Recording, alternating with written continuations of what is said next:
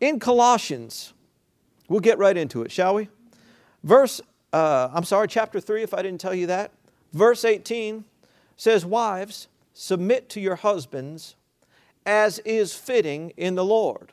We established the fact, if you were here last week, we talked extensively about wives submitting to their husbands. That is just one area because we're talking about who should submit to whom. And this is one area, and an important area, of course, of submission. But we also said that there are, we asked the question, are wives to always obey their husbands in everything? And we said this, that if the husband is going opposite of the head of the church, then you are to submit to the head of the church before you submit to the head of the home. Understood that? And so right here, this scripture just backs it up because it didn't just say, wives, submit to your husbands unconditionally, but as is fitting in the Lord, which lets you know that there may be times where it's not fitting in the Lord. Amen. And then husbands, verse 19 says, love your wives and do not be harsh with them. Oh, how I wish I could preach on nothing but marriage and family for a long time. Because so many poor wives have had to deal with a short, rough talking husband. Amen. And anyhow, but I can't just preach on that. Amen. Children, verse 20, obey your parents in everything, for this pleases the Lord. We talked about children submitting to mom and dad. Not just to obey, not just to get a long life, but children, kids, teenagers, you interested in pleasing God at all? Well, I don't know. Well, get knowing about it. You want to please God? The answer is yeah, me. I want to please God. I want to be a God pleaser because when we please God, without faith it's impossible to please God. We know that when we come to Him, He will reward those that diligently seek Him. Amen. You want the reward? Do some obeying consistently. Fathers, oh, what a good verse this is. And here again, this isn't our subject, but wish it was. We'll read it anyhow. Fathers, do not embitter your children or be excessively hard on your children, or what will happen? They'll become discouraged. And so we must be careful. Look, their hearts haven't become as hard as so many adults' hearts. And so you can do what you think is a correct degree of hardness and firmness, and it may overwhelm them. Amen. Hallelujah. And really, I found this out. They might not let you know right then and there. And that's even tougher when they really, really get hurt more than was necessary, and you don't even find out until you come, see them wiping tears away in another room. Amen. Let's be careful, all of us, right? Now, we want to get to verse 22 today. And it says, slaves, obey your earthly masters in everything. Now, let me stop right here long enough to say that most people might say, read verse 18, wives, okay, yeah, that applies to women who are married. Husbands, yeah, that applies to men who are married. Children, yeah, that's all of us. We were all born to somebody. Fathers, yeah, that's me. Slaves, we don't need to deal with that because we don't have those. Let's go right down to another verse, right? But we want to talk about this today because it does apply more than you might think. And let me say this, another way to think of this word slaves would be to use the word employees. Now, when you and I think of slavery, we think back to American history class, and we think about brutality, right? How many know the kind of slavery that we've been taught about is wrong? It was never God's plan, never has been. God is not an endorser of slavery, but look, they had a type of slavery back then, and so these things were written under the present conditions. Here's how to act, here's what to do. Okay? But you need to understand this, that in those days, they did not have the system of economics and the type of employment. You didn't just go fill out a job application, get your paycheck, do a direct deposit or something like that, go home, pay your rent type thing. Look, if you needed work, you would go indenture yourself to somebody. Amen. They would give you your room and board and sometimes pay, but yet you weren't free to come and go as you please. And I'm not saying that there wasn't any of the brutal kind of slavery going on. I'm sure there was. But there was a kind of slavery that was very much like our employer-employee relationship. And quite honestly, a lot of it was very humane. It was just basically their system of employment. And so instead of seeing the word slaves here, let's just think of the word employee or employers. And this would be number 6 of the things we've talked about, talking about who's supposed to submit to whom. Employees are to submit to their employers. And which is true. Let's read it here now in verse 22. Slaves or employees, obey your earthly masters or your employers in everything, and do it not only when their eye is on you. In other words, not only when they're looking over your shoulder to win their favor, but with sincerity of heart. So what you do at work is supposed to be, your heart's supposed to be in it, right? And reverence for the Lord. Whatever you do, verse 23 says, work at it. So this is talking about what? Work.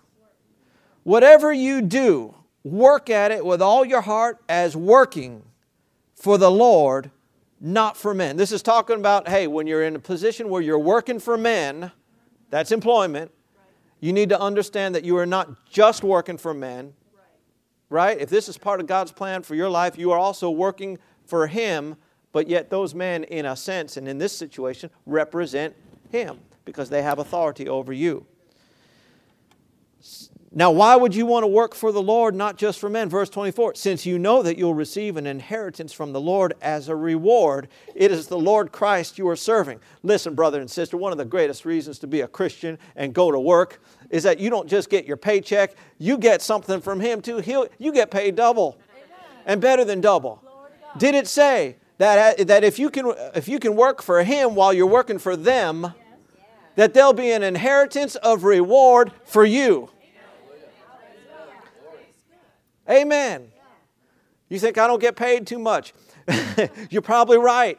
But you're not just working for them. You're working for Him. And I trust me that He knows how to take care of you. He knows how to pay. Amen. And you don't have to wait to heaven for all of it. He will get some of it to you down here because sometimes you need it down here. Praise the Lord anyhow. Glory to God.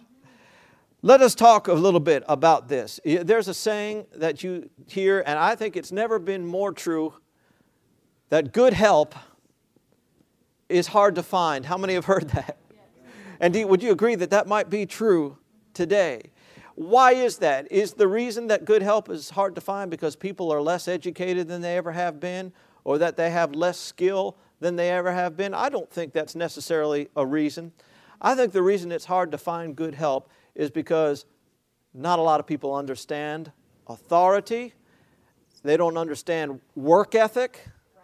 I mean, you go to a lot of employees, they don't even know what work ethic is. What's that? Work ethic is right here. You do it not just when they're looking at you, but you do it with a degree of excellence all the time because you're not just working for them, you're working for God. But I have seen this increasingly much since I was young enough to notice these things or care, that people in the workplace often have big problems responding to authority. There are reasons why workplaces have supervisors and managers, and those reasons are to train and correct. Huh? If everybody who was an employee always did a perfect job, nobody would need to be looking out. Right? I mean, you just know they're always perfect.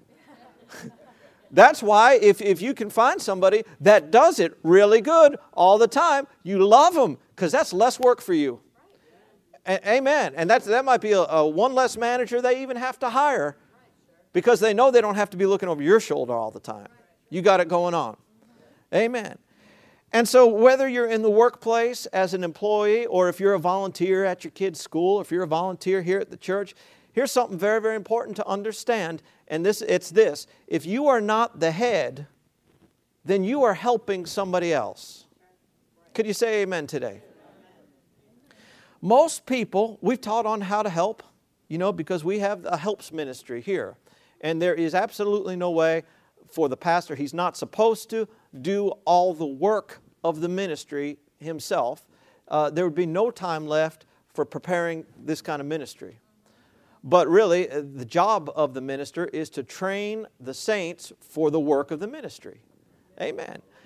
And so most people, though, you find out that if they do help at work or wherever, they will help the way they feel like helping. And I don't think we've talked about this enough in our society, and because that is rebellion. Amen. Just to do something, well, yeah, I know they like it done this way, but I feel like doing it this way, or I have a better idea. Rebellion. Rebellion. That's not submission. Right? That'll mess things up for you if you do that. Want to know how I know? I learned these things, just like you're learning these things, had to learn these things. And so it is an absolute truth that you are not helping effectively unless you find out and help that individual the way they want it done. Can you say amen? Unless you're helping somebody the way they want you to help, you're not helping effectively. And what a lot of effort might be going to waste. Amen. I've told the story before how when we came in here to this building at first, before any of you were with us, we hadn't started the church. We had just moved here. We didn't know anybody. We knew we were supposed to get the church going right away. And we had some individuals helping. Some, of course, some were really, really good. But we'd have individuals who weren't even believers, they just found out about the project, maybe through my father-in-law who was helping or somebody like that. And they'd come by and help. And sometimes it was completely the way they felt like doing it. And guess what? You couldn't wait for them to leave because you knew you had to go back and undo it. Right? Amen. And so, when you help around here, we do our best to tell you how we want it done. We have one big rule, and that is excellence. Amen. I'm not saying we've been perfect about it, and I think, every once in a while you let things go because, you just got a system going and people are carrying it out. And every once in a while I think we need to get everybody together and say, hey, let's just go over what we set out to do here and make sure we're doing it that way. Amen. Because things slip, right? Don't they? It's easy for that to happen if you don't stay on top of things. And so we tell you how to do it, not to be bossy, but that so you know what the standards are. Amen. But it wouldn't hurt if you didn't know. Come ask. In case we forgot to tell.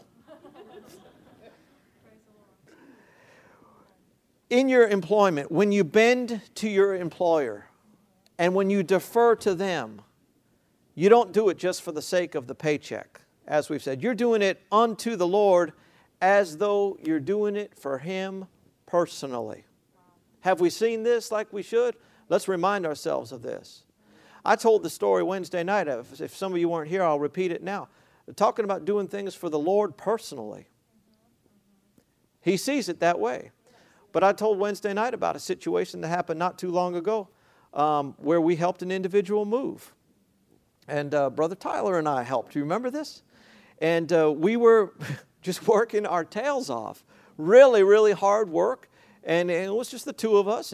And we were going after it. We're really getting, all kinds of help from other places. So we were just doing it and getting a little worn out. Remember what happened when we were in the truck, what God spoke to me? We were in the truck, and I was just, wiping the sweat off and started to grumble. And the Lord spoke up on the inside and said, thank you for helping me move. You remember that? If we just both got excited, I told him, we both got excited. We're moving Jesus. Amen. Didn't Jesus say, if you've done it to the least of these, you've done it to me. Oh, we went back. We were happy on the second trip. Amen. Hey, we were. And so when you submit to your employer, you are submitting to the Lord. It's part of it. Let's talk about this, okay? We talked last time about, are there times where wives, you're not always supposed to submit to your husbands if they're going contrary to the Lord and want you to go with them, right? You know better than to do that. Well, let's talk about this. What if your employer doesn't treat you fairly? Amen. And what did we say about husbands and wives? If the head of the home is going a different way than the head of the church, we follow the head of the church in that area. Right? Does that mean that you pack your suitcase and say, well, you know, you told me not to go to church on Sunday, so I am moving out. I'm filing papers. You will be hearing from my lawyer. No, that would be going too far the other direction, wouldn't it? In most cases. But so the same truth holds here for, if you're working for an employer and you find out that they want you to do something that is just flat ungodly, just plain wrong, just obviously wrong, well, you don't need to pray about that too much, especially if it's illegal. Huh? Get looking in the papers and look in your heart. And so, look, but what so many times when people do, they may be in an employment situation where, it's not illegal, it's not even ungodly, but it's uncomfortable. And they do the equivalent of the wife packing her bags and leaving because the husband wanted to miss church. Right? What am I saying? Sometimes the employer, it gets a little bit uncomfortable. I'm out of here. It's happened more than once, hasn't it? We better get in the Word here before you think I'm going off. 1 Peter 2, if you would, just a couple chapters over from Colossians. 1 Peter, are you there? 1 Peter chapter 2, verse 13 says this, submit yourselves for the Lord's sake to every authority instituted among men, whether to the king as the supreme authority, or to the governors who are sent by him to punish those who do wrong and commend those who do right. For it is God's will that by doing good you should silence the ignorant talk of foolish men. Live as free men, but do not use your freedom as a cover-up for evil. Live as servants of God. Verse 17 says, show proper respect for everyone. We could say it this way, couldn't we? Give everyone their rightful place. And this is Peter's writing, but doesn't it sound so similar to what Paul taught?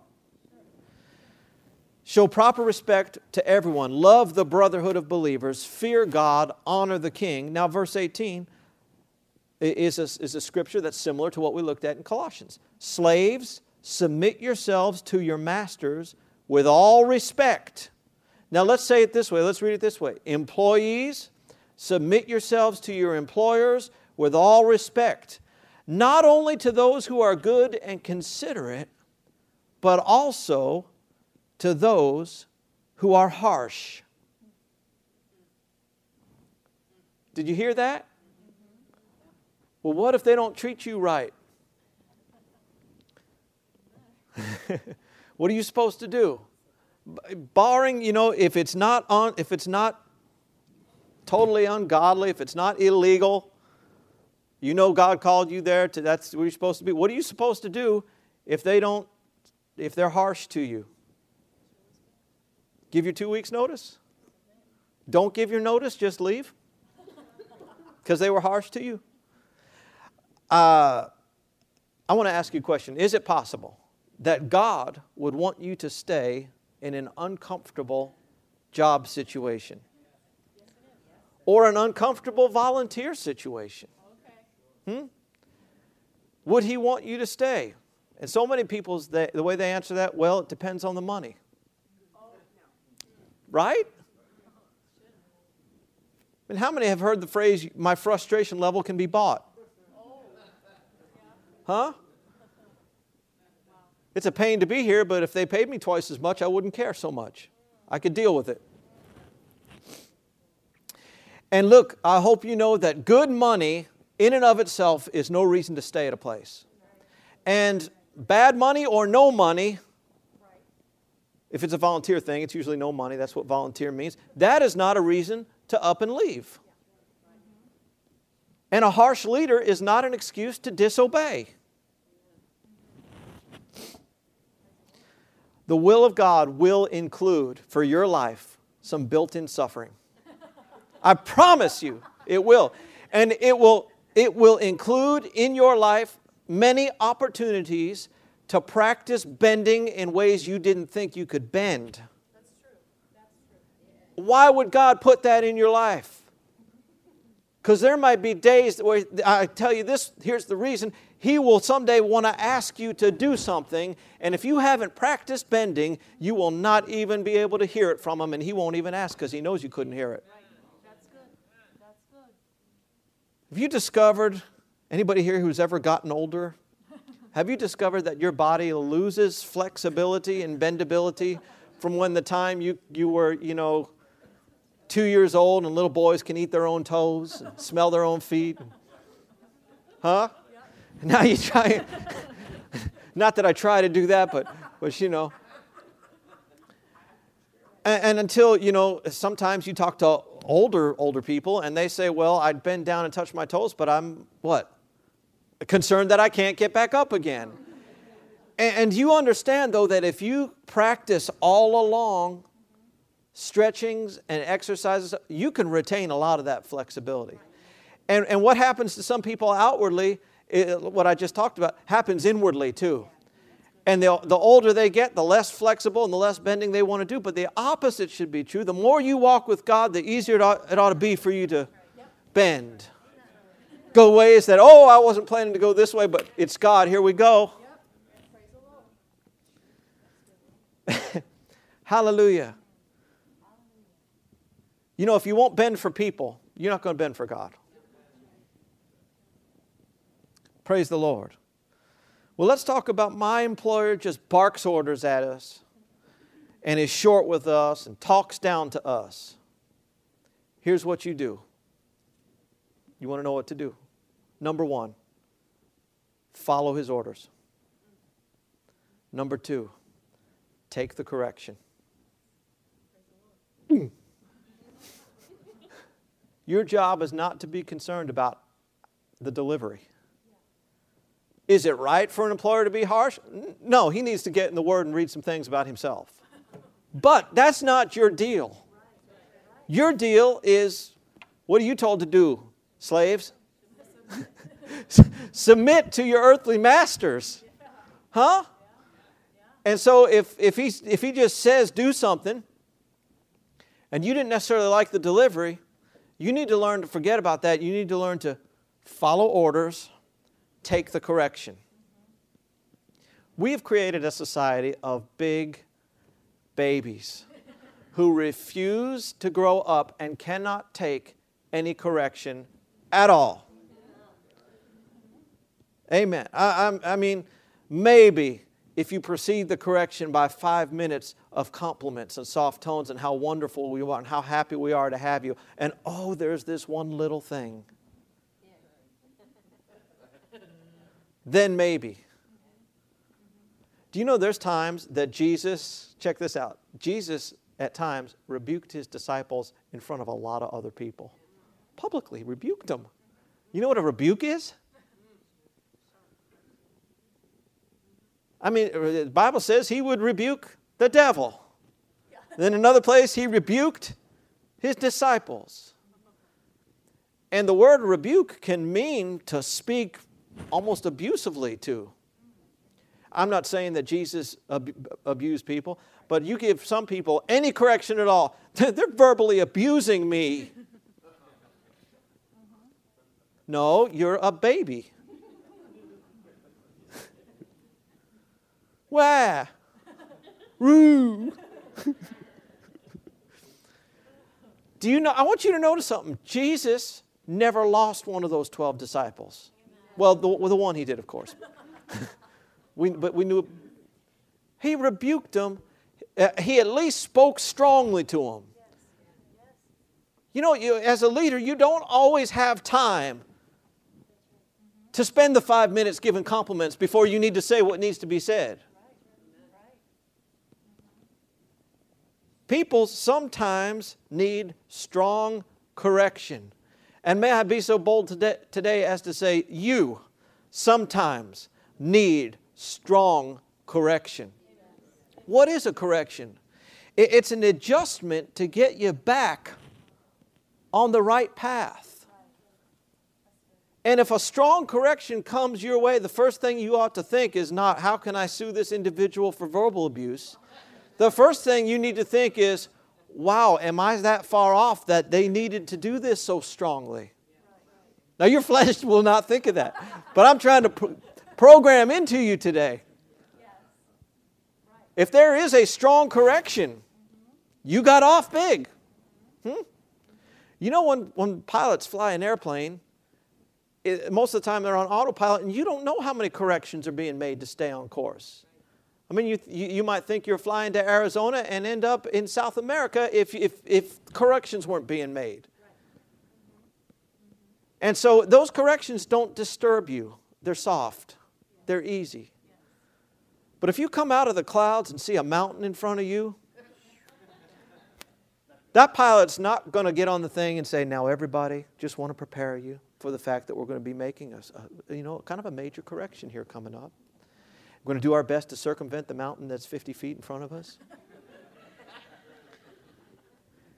You want that pilot to jerk you half out of your clothes. I mean, you want him to, make a big, major correction to get back on course. And if you can't take any correction from people, how are you going to receive any correction from God? You can't. So your decision when a correction comes your way and your employer was mean or harsh or just didn't say it the way you like to say, you have a decision to make. Are you going to accept it and take it, or are you going to rebel against it? And you may feel embarrassed if he said it in front of other people. Your pride may be hurt. You may have felt belittled, and the person giving that correction may have been unnecessarily harsh. But that's irrelevant. You have to take it. And as we talked about submission, you have to express the fact that you're receiving that correction and show your submission. And so you should say, thank you, sir, for pointing that out. I'll fix that. I'm sorry I didn't do it right. And what so many people do, are you here today? What so many people do today, won't look them in the face, whatever. You really want to delay your blessings that much? You really want to toss out the authority God wants you to have? And don't punish them by calling off from work on the day they really need you to get back at them. Huh? This is not just between you and them, it's between you and God. And sometimes He will put you in that situation to teach you how to bend because He wants to use you in ways that you're not even open to right now. Turn to your neighbor, why don't you tell him when it gets hot in the kitchen, stay put. By staying, everybody say staying. By staying and submitting, you qualify yourself for promotion and increase. If you leave and rebel, you'll delay that. I'll tell you a story in my life, can I? Oh, hallelujah. Man, this is so important. I didn't know this always, or even know about this. I remember one time when I first started in ministry, I was traveling with a music group. I was really privileged to be doing what I was doing. I mean, I was in a different church every single night, and there wasn't a church we went to that was less than 700, 800 people. A lot of times there were thousands.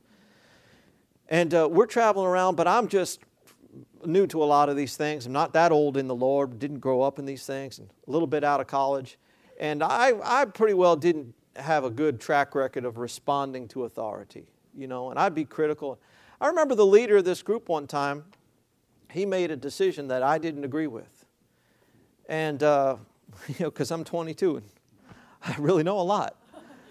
And so I didn't agree with it. And after he was gone, we were on our bus traveling somewhere, and a group of us got talking about it.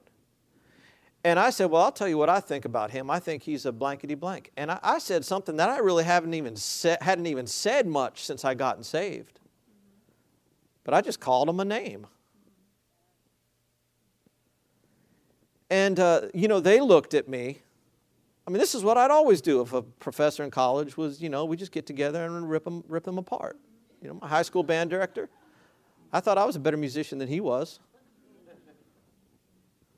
I may have been. I don't know. But that's irrelevant. That's irrelevant. Because we might not get to it, but kids are to submit to their teachers. Amen. And so everybody looked at me, though, on the bus like, brother, you are way out of line saying that. And I'd never thought about it. Quite honestly, I'd never thought about it before. But I'll tell you, my heart just beat the daylights out. I mean, the Lord was all over me. If they hadn't said anything, the Lord did. And I realized for the first time, because now I'm trying to be sensitive to God. I'm growing. I realized how far off I was and how wrong it was to speak against the individual who just gave me my start in ministry. Whether he was right or whether he was wrong doesn't matter. He was over me in the Lord, and what was I doing too? Besides saying what I said, I was trying to cut his legs out from under him for all the rest of the people that were around. You know how much this happens? In workplace, talking about the management. You ought not to.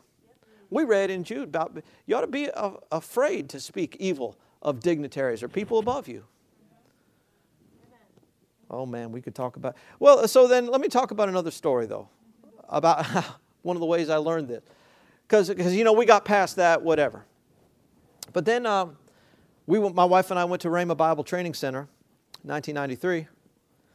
And we went through Bible school there. And at the time we went, there was over 20,000 graduates. The Bible school. At that time, there's more now, a lot more. And of those 20,000 people, approximately 15 people got to help Brother Hagin close and travel with him. And by the goodness of God, he put me in as one of those 15. There's a lot of those 20,000 who would have liked to have been doing that. And so you can understand, we were living in an area, and if you hadn't been there and you hadn't seen it, it might be hard to understand, but there wasn't hardly anybody who lived in Tulsa, Oklahoma that didn't know who Kenneth Hagin was. Virtually everybody. And if you were one of his helpers, you just may as well wise up to the fact that everyone knows you too. And so it get to be where, it felt like half the people in, I'm out there in Broken Arrow, Oklahoma. How would you like to live in a place called Broken Arrow? And, we're out there and we go to a restaurant. Don't you help Brother Hagin? Yeah. Good. And then I come here to pastor the church and we go back 3 years later and every restaurant we go to, hey, weren't you with Brother Hagin? Like, yeah, but I haven't been back in town in 3 years. And so you could see how from the outside perspective, people would look at that and say, boy, they have like a glamour job, And I know it's hard for you to think of a minister having rock star status, especially when the minister's in their late 70s and 80s. But it really was that way. It really was. And so, you have this glamour job because people think, well, all this group does is they get on their $600,000 bus, and that's how much our bus was. Raised the money in 4 weeks without any big pulls, just the offerings that came in. Brother Hagin said, we need to buy the singers and band a new bus. The bus they're in is they just worn it out. And that's all he said, man. The money just came. People wanted to give to it. So we had a $600,000 bus. Amen. It was nice. Yeah. And people thought you just ride on your bus. You stay in expensive hotels. You walk on stage. You run around. You dance a little bit. You get people fired up. Turn it over to Brother Hagin. You sit down and relax. Get a bunch of money for food each day, And I guess they never thought about who sets up all the stuff, who actually drives the vehicles, who had to count the offering. I'll tell you, you were tired after one of those meetings because you were doing it all. But here's something I want to say. That though it seemed like a glamour job, I paid a price to do that for 7 years that very few people know I paid. And the price was suffering in uncomfortable situations.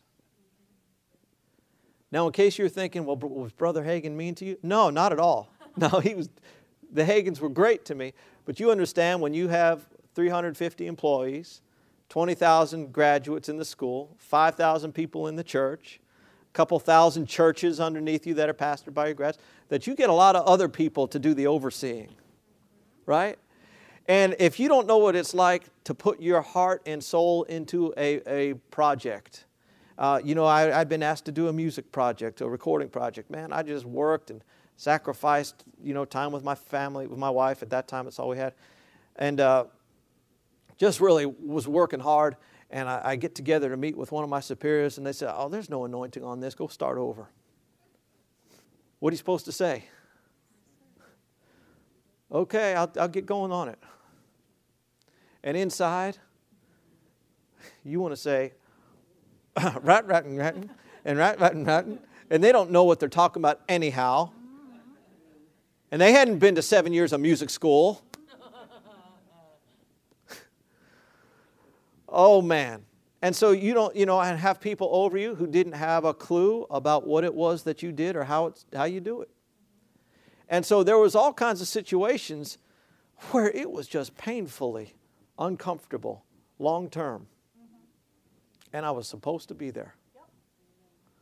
Going to a church where you couldn't stand the music. No, it got better. But when we first got there, I mean, we had just come off the road with a professional music group, and we just looked at each other and said, "Oh, dear Lord Jesus, God called us here." And it was like a combination of every hokey two-beat thing you've ever heard. It's out in the middle of the Midwest,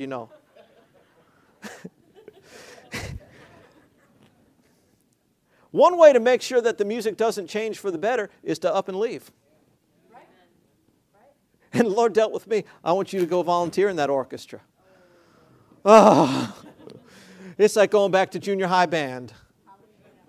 And I did it every week, a couple times a week. Now, there's a reason that I'm bringing this up and saying this, and it's not to waste your beautiful day. But the reason is that the authority that I walk in my life and ministry today is a result of my submission back then. And you don't know it so much of the time. Ministry goes on outside of the pulpit, but there have been numerous times where somebody has come to me and said, "Well, Pastor, the doctors are saying this and this will happen and this will happen." And God has allowed me to just look at them and say, "It won't happen that way. It's not going to happen that way. You don't have to have that procedure done. You don't have to just accept that report and the thing change." Now, I'm not bragging on me. I'm bragging on God. But what is that? I'm standing in my place of authority and able to be, I promise you, that if I had blown up in certain situations, I did all the hard work writing a song that God gave me. Somebody else put their name on it, didn't give me any credit because they were over me. Come on, you want some of this? You messing with my craft, you messing with what God gave me? Forget about it. Don't tell anybody that it happened. And I said, "Lord, I am going to leave this place at the right time, on good terms with everybody." And I did.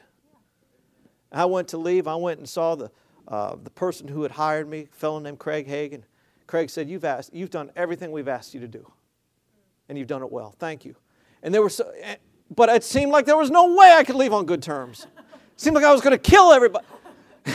What was I doing? I was getting opportunities to bend in ways I didn't think I could bend, so that when God said, "I want you to move to the middle of the frozen tundra and go start a church," and the first day we come, we have 2 people. And the first year, we have 5 people. And the Lord dealt with me, rent this whole place and pay for it every month. I couldn't have bent to do that if I wasn't in practice bending. Oh, hallelujah. Have I given you enough today? I think I have. Oh, praise the Lord. Why don't you stand up today?